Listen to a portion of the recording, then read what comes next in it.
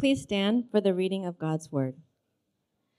Today's scripture reading comes from the Gospel of John, chapter 1, verses 29 through 34. The next day he saw Jesus coming toward him and said, "Behold, the Lamb of God, who takes away the sin of the world. This is he of whom I said, 'After me comes a man who ranks before me, because he was before me.' I myself did not know him, but for this purpose I came baptizing with water, that he might be revealed to Israel."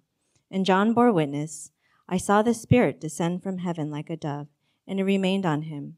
I myself did not know him, but he who sent me to baptize with water said to me, 'He on whom you see the Spirit descend and remain, this is he who baptizes with the Holy Spirit.' And I have seen and have borne witness that this is the Son of God." This is the word of the Lord. You may be seated. For those of you who have been parents for some time, you perhaps know what it's like when you talk to your children about effort, about trying hard. Maybe it's studies or any type of endeavor, and you tell them you need to work at it, you need to practice, you need to do things over and over again. And their answer is, I'm trying. And perhaps in your mind you think to yourself, I know what trying looks like, and that's not it, what you're doing. That's not enough. But what if a child were actually giving their full effort to something? Probably we would still think you're not trying hard enough. You could do more. You could do better. I have a feeling that's how often we think of Christianity. Martin Lloyd-Jones, the noted Welsh preacher, he used to ask the question, "Are you a Christian right now?" And people would answer, "I'm trying." And I think they would answer that in the same way that I described a child to an adult. Their thinking is, I am trying. And let me list for you all the different things that I am doing to show you that I actually am a Christian. But the problem with that answer is that no matter how hard you think you're trying, there's still so much more you can do. You'll never actually be able to try hard enough. Because once you get to that place where you think, I've given all my effort, then you meet someone who's actually given more effort. If you've ever read anything by a Navy SEAL, perhaps, some of you I know are very interested in the Special Forces and reading some of the books of some incredible feats that they do. They go beyond to the point where pain is sort of pressed to its furthest limits. And so when you read such books and you see all the training that they go through, you realize that when I'm running, say, and I'm running 4 miles at a 11-minute clip, and I think I'm trying, I'm working really hard, and then I read a book like that and I think, okay, I'm not trying hard enough. There's more that can go on. Again, that's sort of the mentality that I think so many of us who are Christian have about faith, is that when Jesus says, well, how do you know you're a Christian? And your answer is, well, here are all the things that I'm trying to do in my life to show you that I actually do believe you.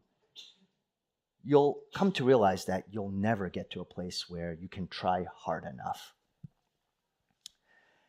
The answer that we hear from the Gospel of John as to how we know we are a believer of Christ is not by trying, but rather by beholding. And what I want to look at is 2 ways that we behold, that John shows us, John the Baptist, of how we behold so that we actually believe. The first is by beholding the Lamb in verses 29 through 31. And then second is beholding the Spirit in verses 32 to 34. So beholding the Lamb, beholding the Spirit. First, behold the Lamb. In verses 29 through 31, John records for us, the next day he saw Jesus coming toward him and said, "Behold, the Lamb of God who takes away the sin of the world. This is he of whom I said, after me comes a man who ranks before me, because he was before me. I myself did not know him, but for this purpose I came baptizing with water, that he might be revealed to Israel." John is continuing his baptisms. We spent a lot of time on verse 30 last week, describing what it means for one to come before but after. And now John is baptizing, and Jesus, from a distance, is coming forward to John to be baptized. And if you were here last week, you might recall that I talked about John's baptism being a baptism of repentance. You begin to realize through John's baptism that you're actually a sinner in need of salvation. So here's Jesus coming. And one thing we know is that Jesus doesn't sin. So therefore, he doesn't need to repent of anything. So then the big question is, why is Jesus coming to be baptized? John notes that he saw the Lamb of God. Now, a few things about that question and the idea of the Lamb. One, obviously, Jesus is not a physical lamb. I think we all can very clearly see that. He's something significant, much more significant. And the physical aspect of being a lamb is only a metaphor to a spiritual reality. So, what is a lamb like? What is a sheep like? No one likes being called sheep. In fact, if you use the word sheep to describe people in our society, it's very much a derogatory word, because sheep are stubborn, and they really are. They are stupid, and they are incredibly defenseless. So there's very little positive inherent quality about them that actually makes them to be strong inherently. Shepherds describe sheep as stupid and stubborn. One shepherd described a bunch of sheep that were so stubborn that they had a tendency to run off a cliff. And so unless the shepherd is there to make sure that the sheep don't run off the cliff, they will run off a cliff. For some of you, you have certain types of dogs. You have sheep dogs, shepherd dogs, German shepherds, Australian shepherds, even Shetland sheep dogs. And maybe if you know those type of dogs, you know they have a tendency to nip, to bite. That's actually a good thing, because their instinct is to guard the sheep by biting them. And you might think, well, how do you guard something by actually hurting them? Because these sheep literally will run to the wolves. They will run into ditches. They will run over cliffs. And you have the shepherd and their dog doing all they can, including inflicting momentary pain so that these sheep will not ultimately kill themselves. They're vulnerable. Sheep, as you know, have no sharp teeth. They aren't fast. They're not like rabbits where they can run and hop and run into burrows.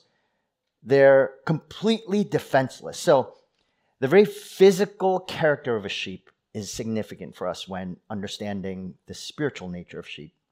Second, sheep are always presented in the Bible as a substitute. It starts in the very beginning of the Bible, Genesis chapter 4. In Genesis chapter 4, Abel presents a firstborn sheep as an offering of sacrifice. What was it supposed to represent? It was supposed to represent his heart. It was a substitute for himself. So God was saying, I want you to trust me. And Abel looks in his flock, gets his firstborn, which means his best sheep, and he puts forward that sheep as a substitute for himself to say, oh God, this is my heart for you. I want you to see this sheep as a representation of who I am. That substitute would tragically be then move forward to himself. Abel would be substituted for a sin, and it would be Cain's sin. And Abel's very blood, as we hear in Hebrews, cries out to God because it's being substituted for sin, a sin that he did not commit. He was not responsible for anything. And yet Cain's sin led to Abel's death. A sheep led to slaughter. But sheep wouldn't be substituted just there. We know when Isaac and Abraham are climbing Mount Moriah, Abraham is bringing his son up to the top of the mountain when God had said, I want you to sacrifice your son to show that you really do trust me. When they get to the top, Isaac says, Father, where's the sacrifice? And in Genesis chapter 22, verse 8, Abraham says, God will provide himself a lamb. That verse is so telling. It foreshadows not just what has taken place, but what is to come, told in the Gospels, and then by the Apostle Paul and Peter, that God himself will provide the lamb. And then, of course, the most significant aspect of a sheep being substituted for someone else. Exodus chapter 12, where we're told that when God punishes all of humanity, really, in essence, by punishing Egypt and Israel. And that's something I don't know if we realize, is that when God says, I want you to take the blood of a lamb and paint it on the doorpost of every Hebrew, every Jew.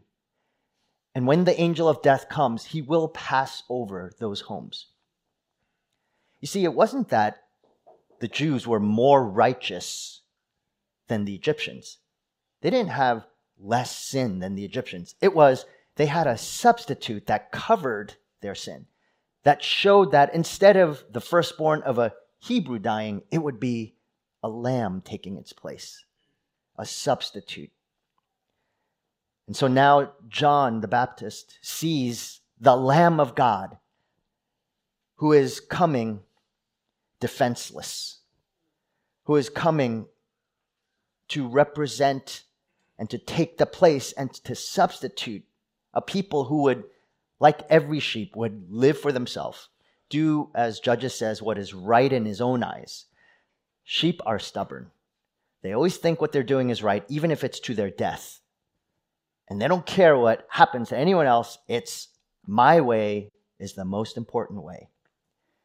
And Jesus comes in. John sees it and says, this is the Lamb of God who has taken away the sins of the world.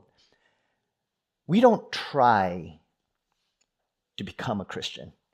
We behold the Lamb of God who takes away the sins of the world. You have to see your need for a lamb. And that's the point of beholding, is you actually, when you're beholding something, you're not just seeing, you're seeing at another level what is reality, what is true. And you're recognizing that this is me. The sheep is not just something that other people are. It's who I am. I need to be substituted for myself.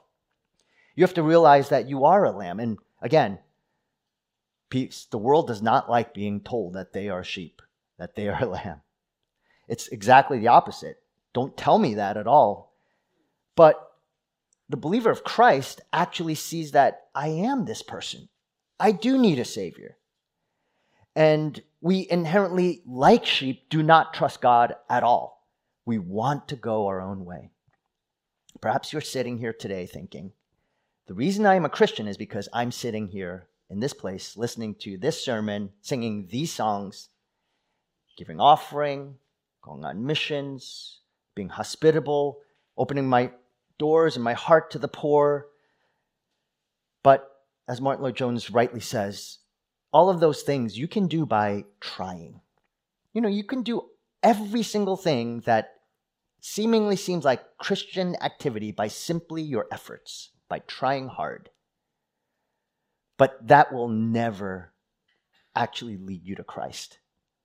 It's actually the fact that someone has been substituted for you. That is what you behold. That is what you see. And until you realize that you need a substitute, you are unworthy, you'll never be good enough. Only then will you truly behold the Lamb. As a substitute, like other sheep in the Bible, when John saw Jesus, the Lamb, he knew this Lamb is going to suffer. Jesus' whole life was a life of suffering. His life began with suffering when his own parents are running away because someone, a king, Herod, is trying to kill him. Many of you are parents. Imagine some government entity literally trying to kill your child as soon as they're born. And Jesus' whole life would be a life of suffering from beginning to end.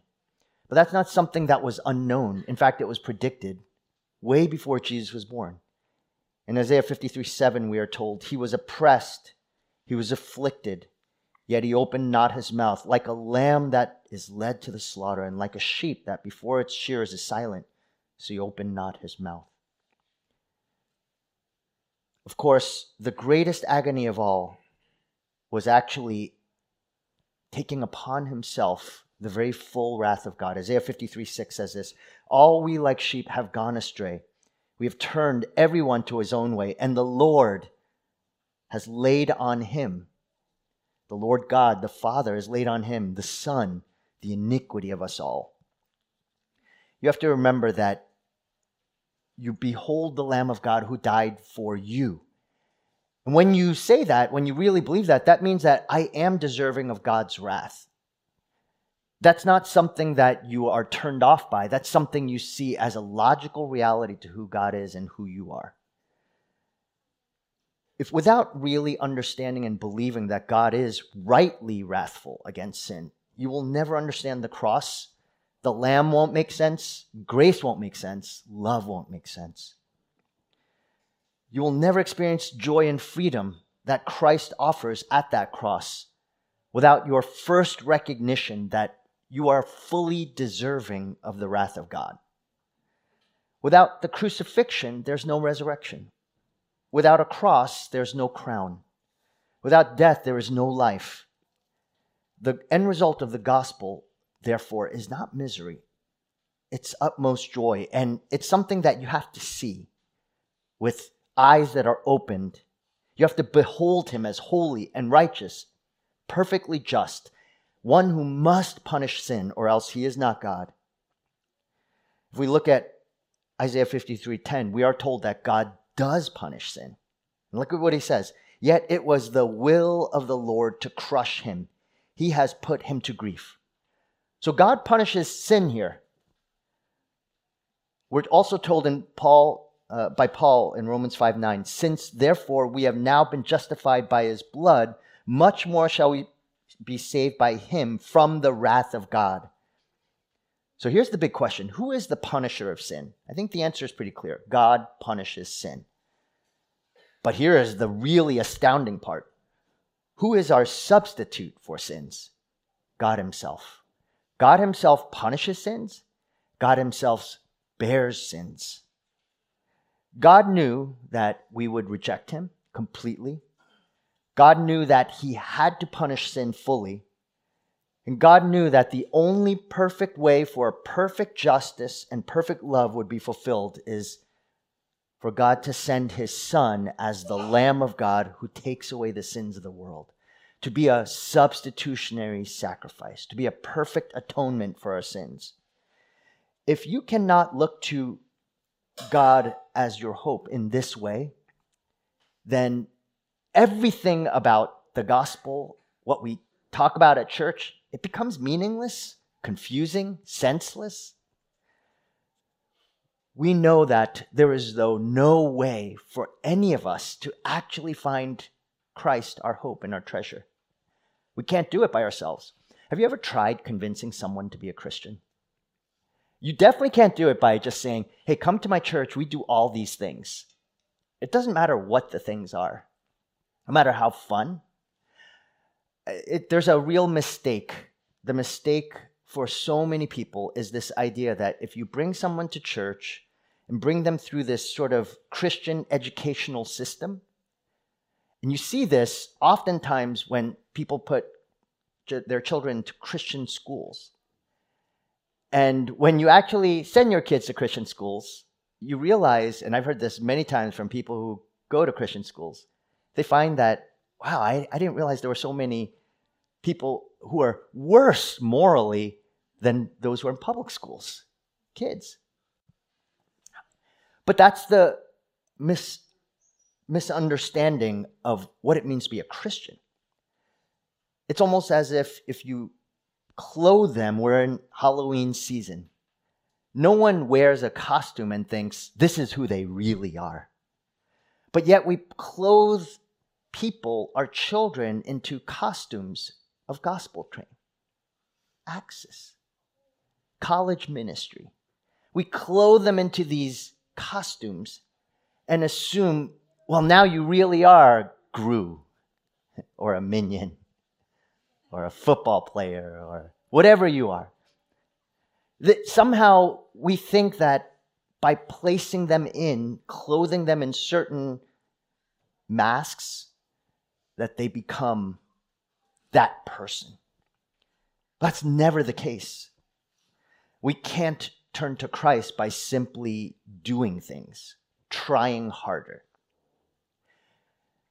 I think for some of us, you're going to see that the only way people's eyes are open, it's supernatural. It really is.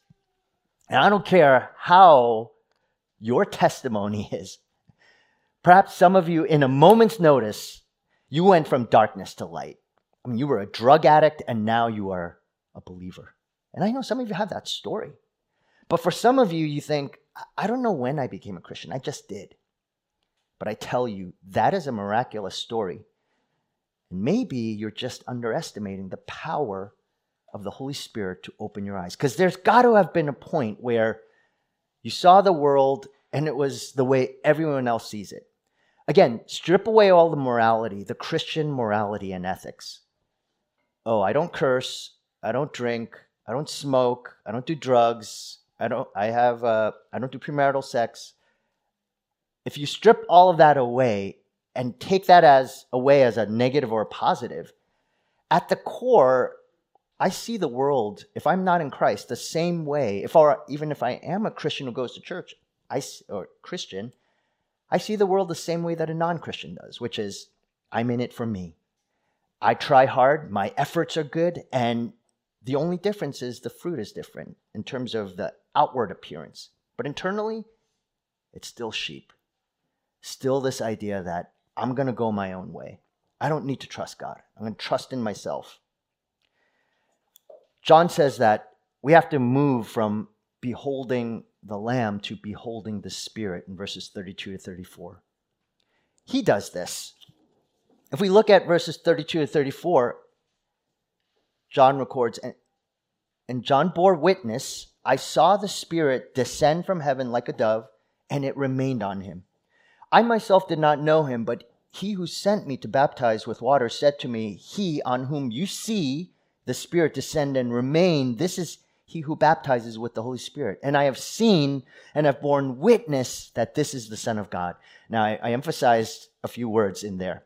Notice how often the concept of seeing is in just these few verses. Witness, saw, see the Spirit. I have seen, have borne witness. Because the point is that you have physical eyes, right? We see the world a certain way. Everyone does. It's called a worldview.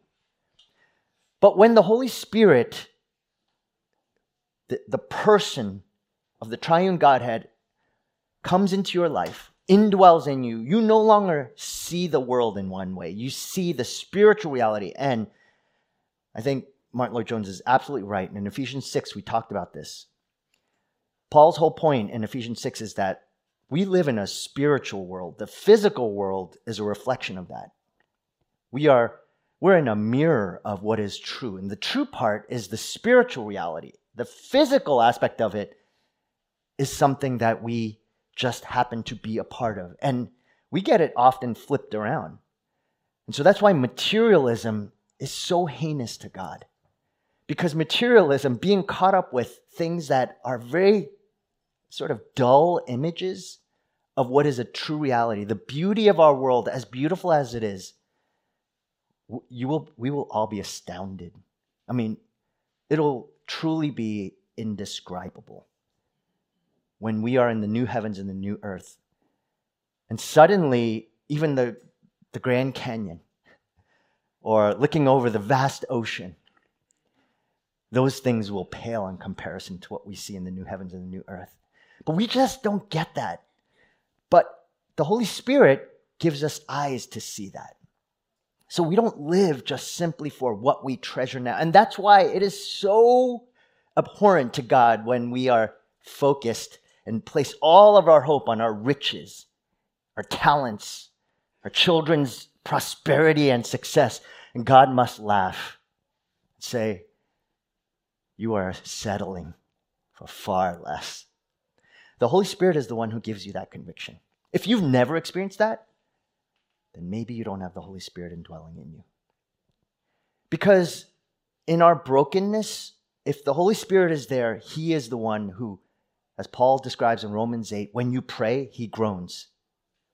I think I've been there, and I think many of you have as well, where prayer is really hard. Really hard. And suddenly, if you pray, D.A. Carson puts it this way, pray until you pray. Pray until you pray. And that's hard to do because we are very material. We see the material world, and that's all we think about. And so we only pray for 1 minute, and we say, I'm done. I got my job fulfilled. Because we are triers. We are tryhards. So all we do is try hard all day in life, but especially with the Lord. Because we think that's what God wants from us. But the Holy Spirit is the one who, in the midst of that, will give you moments, will give you inklings when you sing a song, and suddenly the words just grip you and you start weeping. If you've never been moved in hearing God's word and reading it and singing about it and listening to stories and testimonies of people turning to Christ and hearing brokenness, if you've never been moved, then you have to ask, is the Holy Spirit indwelling in me? Because that's His role. He does that.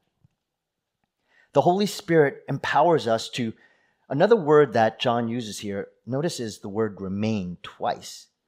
He on whom you see the Spirit descend and remain, this is He who baptized with the Holy Spirit. And I saw the Spirit descend from heaven like a dove, and it remained on Him. And one thing we know is when the Spirit remains, dwells, abides in the Lord tells us that actually that's what He does as well for us. In John 15:5, we're told, I am the vine, you are the branches. Whoever abides in me and I in him, he it is that bears much fruit, for apart from me you can do nothing. Jesus abides and the Holy Spirit indwells in you so that you will follow Him and you will be comforted by Him. I am amazed how often so many people I have encountered in very difficult circumstances, times of trial. I've been at the deathbed of people, and people who are suffering. I've seen it in Africa. I've seen it here in our own church. Seen it in Ukraine, where it should be more tenuous. There should be a lot more angst, more anger, more frustration, more irritation.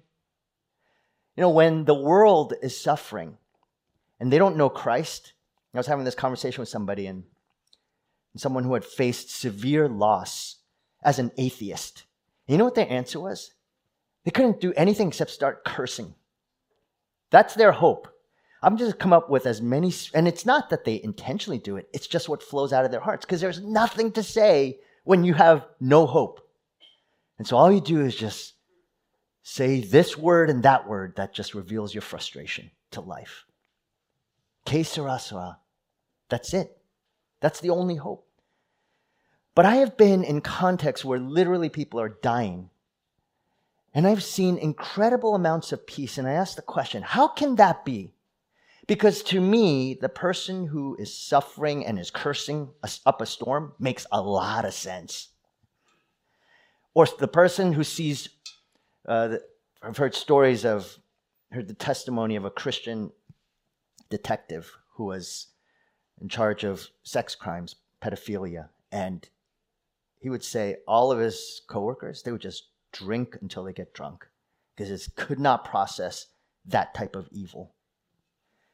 And that makes sense to me. It should make sense to you. That's how it should be in this world.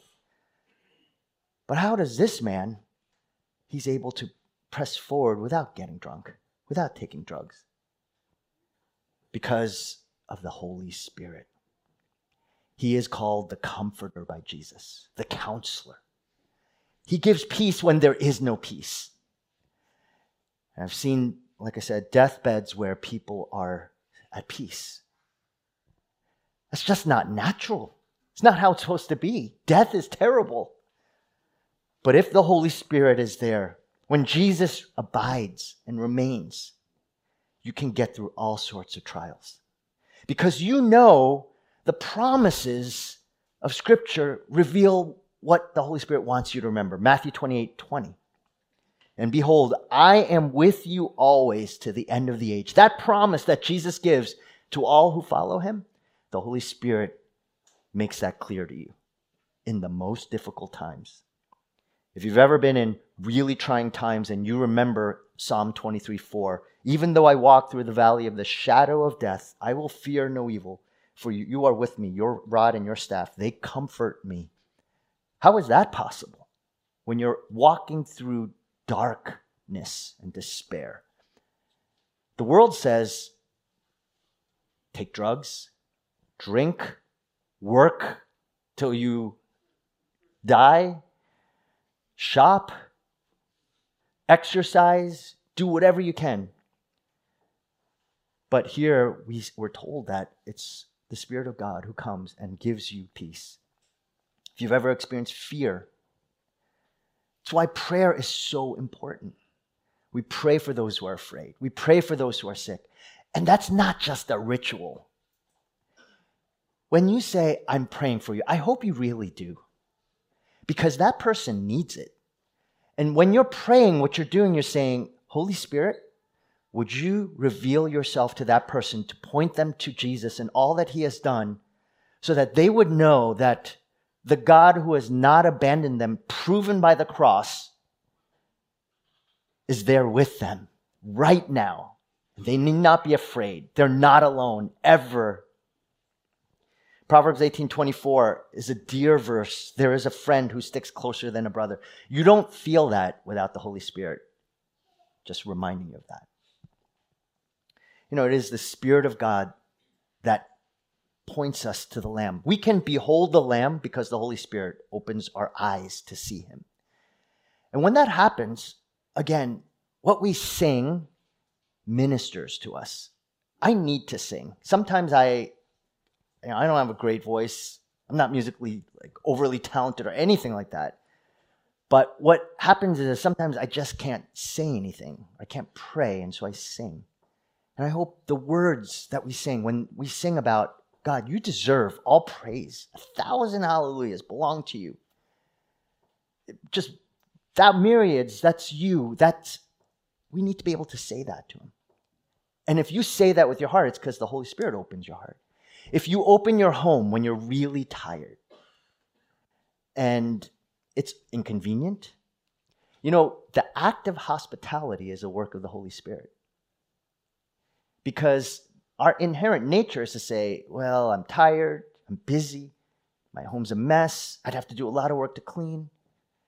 But if we're opening our homes to gospel communities, to the poor, to missionaries, it's never convenient to do ministry. Never. You never have enough time.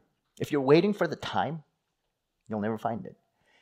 And you don't have enough power in your own strength to do it rightly unto the Lord. So many of you have volunteered for teaching our children and our youth. I know it's hard. Isn't it hard?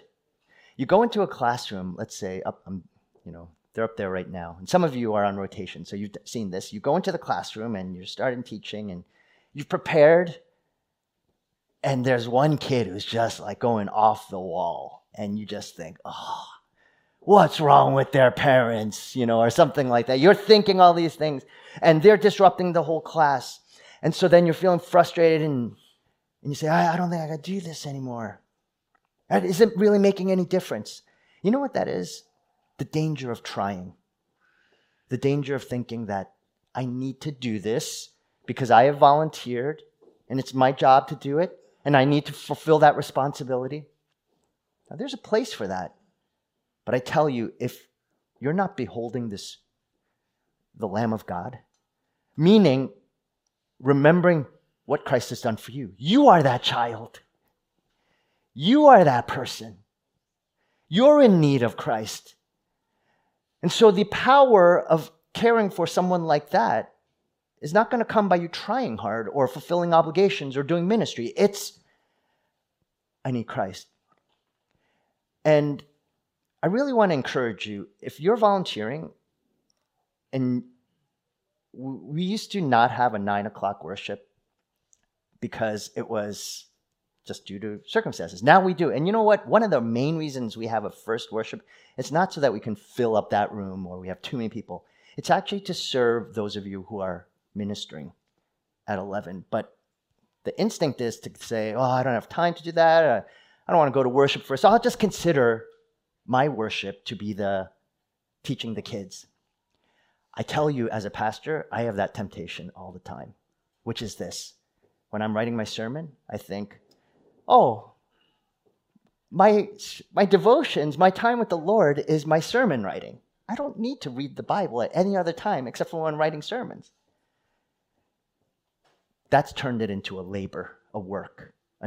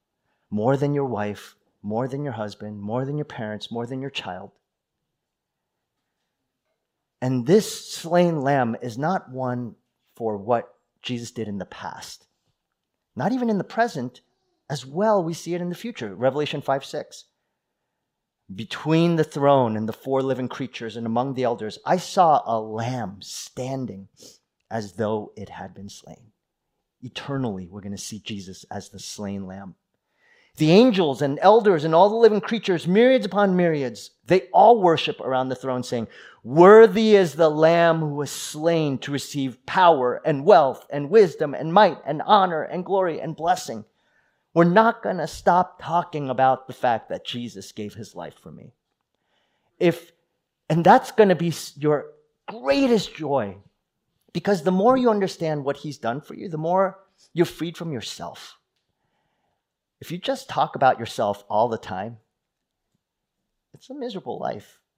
It really is. But when you're able to place your hope, to find happiness, as C.S. Lewis notes, happiness, and it's not about pursuing happiness as an end of itself. It's finding that which brings happiness. And Christ is the one, the slain lamb, who brings happiness. It's what we're pursuing. How do you overcome self-pity, loneliness, depression, envy, laziness? It's not about classes and books and therapy. It's not about trying harder. You will never overcome it. You might overcome it for a little bit, but not ultimately. We need so much more. I love the words of Charles Spurgeon when he says this. If you have anything of your own, you must leave it all before you come.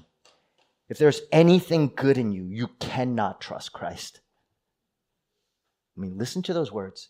If there's anything good in you, you cannot trust Christ. Meaning, you think your goodness is the reason why Jesus loves you.